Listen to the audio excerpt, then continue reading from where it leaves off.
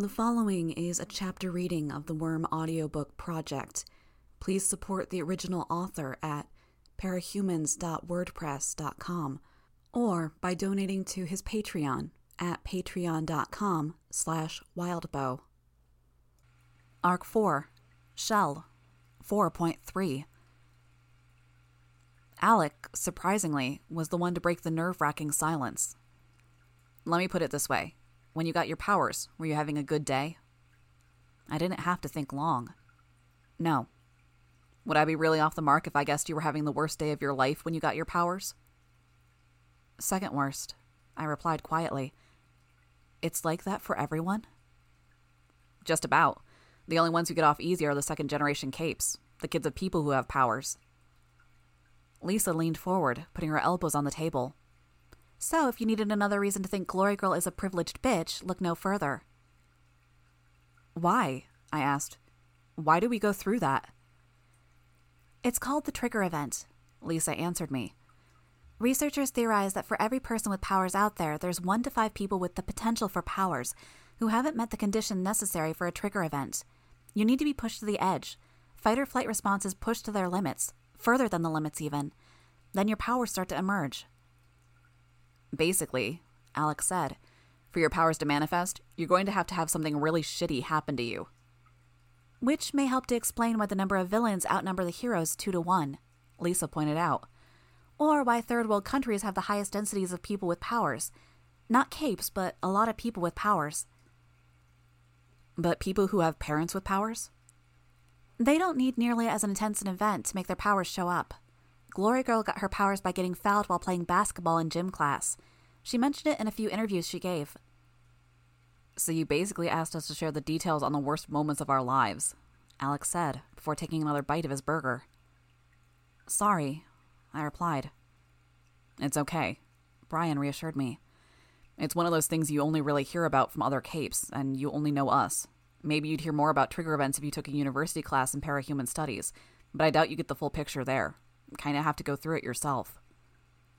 Lisa reached over and mussed up my hair. Don't worry about it. Why had I brought up origins? It would have eventually been my turn, and I would have had to share my own story. Maybe I'd wanted to. Lisa said you guys were talking about me, talking about how you thought I was having a hard time, speculating on what it was. I managed to say. I don't know. I think a part of me wants to talk about it so you aren't coming to the wrong conclusions. Talk about when I got my powers. But I don't know that I can get into it without ruining the mood. You already ruined the mood, dork. This from Alec. Brian punched him in the arm, making him yelp. Glaring at Brian, Alec grudgingly added, which means there's no reason not to, I guess. Go for it, Lisa prodded me. It's not an amazing story, I said. But I need to say something before I start. I already said it to Lisa. The people I'm talking about, I don't want you to take revenge on them on my behalf or anything. I need to be sure you won't. You want to get revenge yourself? Alec asked. I found myself at a bit of a loss for words. I couldn't really explain why I didn't want them interfering. I don't really know. I guess I feel like if you guys jumped in and beat them up or humiliated them or made them tearfully apologize, I wouldn't feel like I dealt with things myself. There wouldn't be any closure. So whatever we hear, we don't act on it, Brian clarified. Please. That's your prerogative, he said, taking a deep-fried zucchini off Lisa's plate and biting it in half. She pushed her plate closer to him. Whatever, Alex said. I took a few seconds to get a few bites of my bacon cheeseburger and compose my thoughts before I began. There's 3 girls at school that have been making my life pretty goddamn miserable. Doing pretty much everything they could think of to make school suck, humiliate me, hurt me. Each of the 3 had their individual approach, and for a good while it was like they were trying to outdo each other in how creative or mean they could get. My heart was pounding as I looked up from my plate to check the expressions on their faces. This is who I am, I thought. This is where I'm coming from.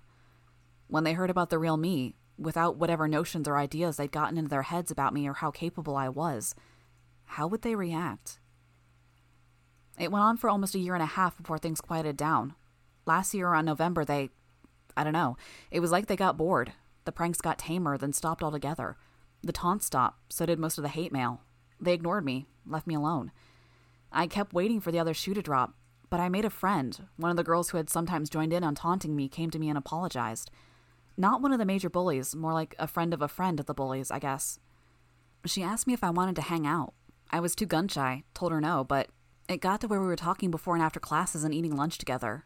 Her approaching me and befriending me was one of the big reasons I could think the harassment was ending. I never really let my guard down around her, but she was pretty cool about it. And for most of November and those 2 weeks of classes before Christmas break, nothing. They were leaving me alone. I was able to relax. I sighed. That ended the day I came back from the winter break. I knew instinctually that they were playing me, that they were waiting before they pulled their next stunt so it had more impact. Didn't think they'd be so patient about it. I went to my locker and, well, they'd obviously raided the bins from the girls' bathrooms or something because they'd piled used pads and tampons into my locker. Almost filled it. Ew, Alec interjected, putting down his food. I was eating here. Sorry.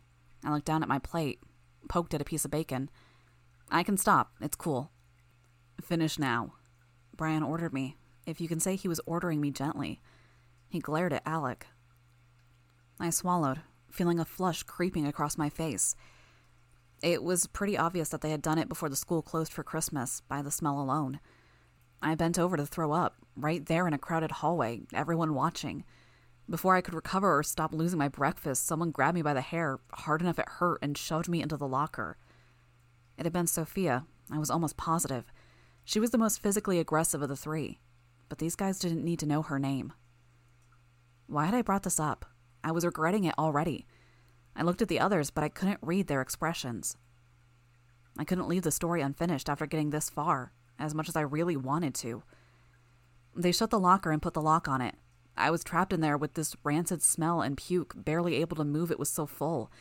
All I could think was that someone had been willing to get their hands that dirty to fuck with me, but of all the students that had seen me get shoved in the locker, nobody was getting a janitor or teacher to let me out.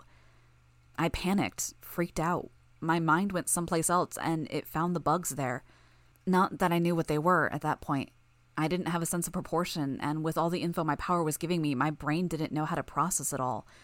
As far as I knew, all around me, in the walls of the school, in the corners, and crawling around the filthy interior of the locker, there were thousands of these twitchy, alien, distorted things that were each shoving every tiny detail about their bodies and their fucked up biology into my head. I sighed. It's hard to explain what it's like, having a new sense open up, but you can't understand it all. Every sound that they heard was bounced back to me at 100 times the volume, with the pitch and everything else all screwed up, as if they wanted to make it as unpleasant and painful to listen to as possible. Even what they were seeing, it's like having my eyes open after being in the dark for a long time, but the eyes weren't attached to my body, and what they were seeing was like looking into a really dingy, grim kaleidoscope. Thousands of them. And I didn't know how to turn any of it off. Damn, Lisa said. When someone finally let me out, I came out fighting. Biting, scratching, kicking, screaming incoherently. Probably putting on a good show for all the kids that had come out of their classrooms to watch. The teachers tried to deal with the situation. Paramedics eventually came, and I don't remember much after that. I figured out what my power was at the hospital while they observed me, which helped ground me, make me feel sane again.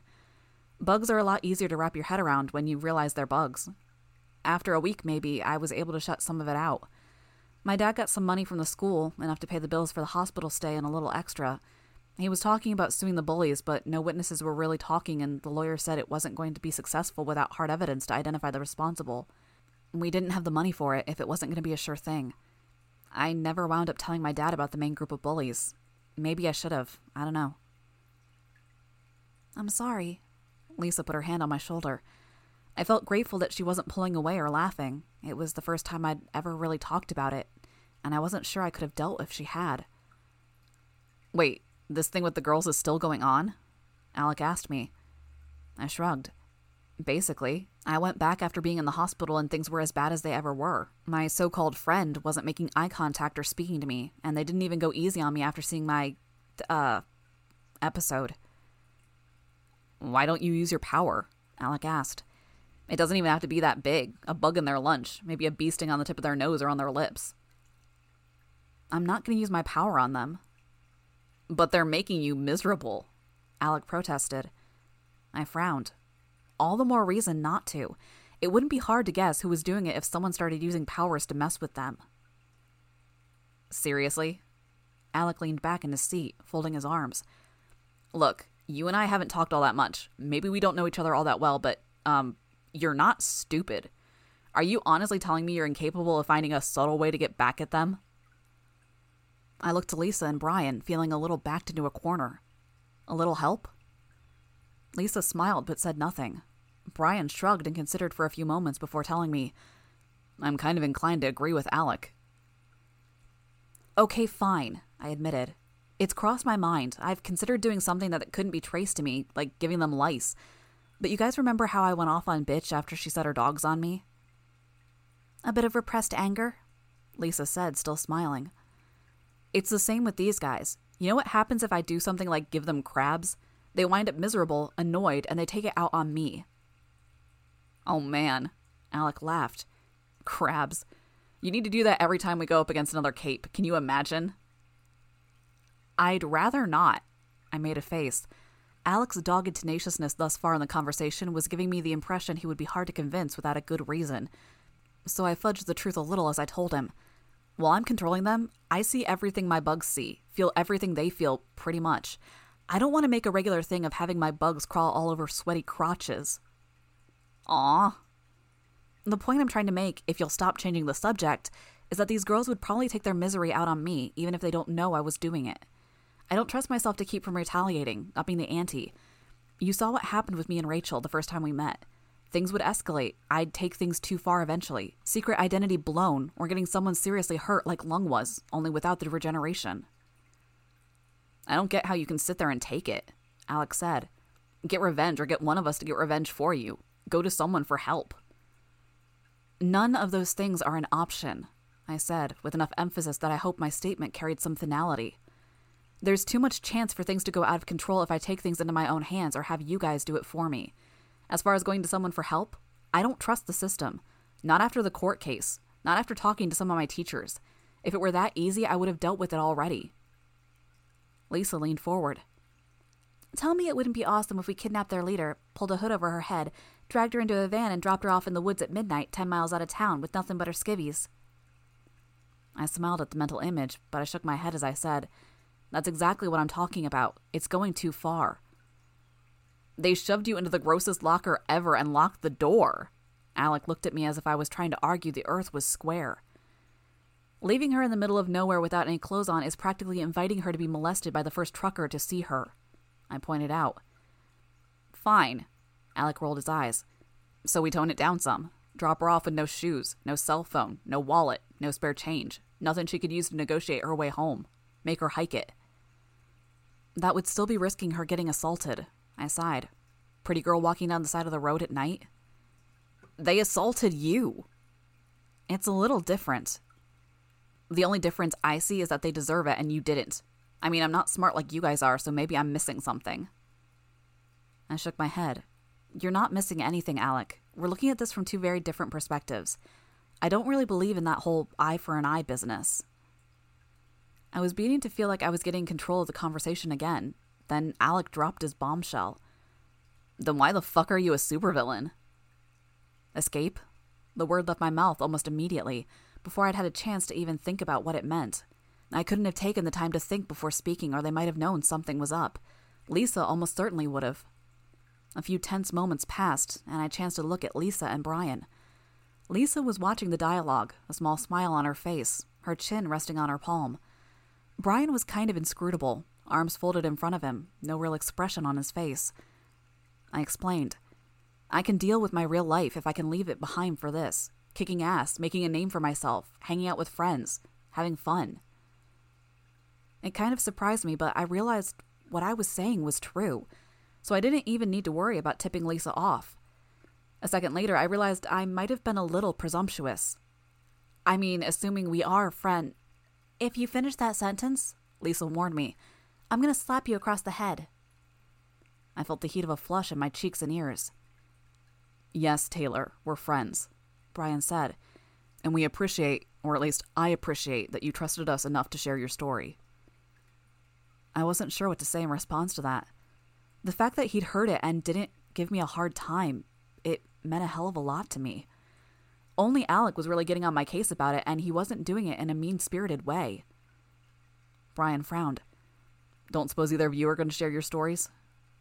Alec shook his head and stretched his arms above his head before resting them on his full stomach, his silence answer enough. Lisa, for her part, grinned and said, Sorry, I like you guys, but I'm going to need a few drinks before I share that particular tidbit, and I'm not legal to drink for a few years yet. Doesn't seem fair that Taylor's the only one sharing, Brian pointed out. I didn't really tell my story because I expected you guys to reciprocate. I hurried to add, Really, it's fine. You're volunteering then? Lisa asked Brian, ignoring my protests. Brian nodded. Yeah, I guess I am.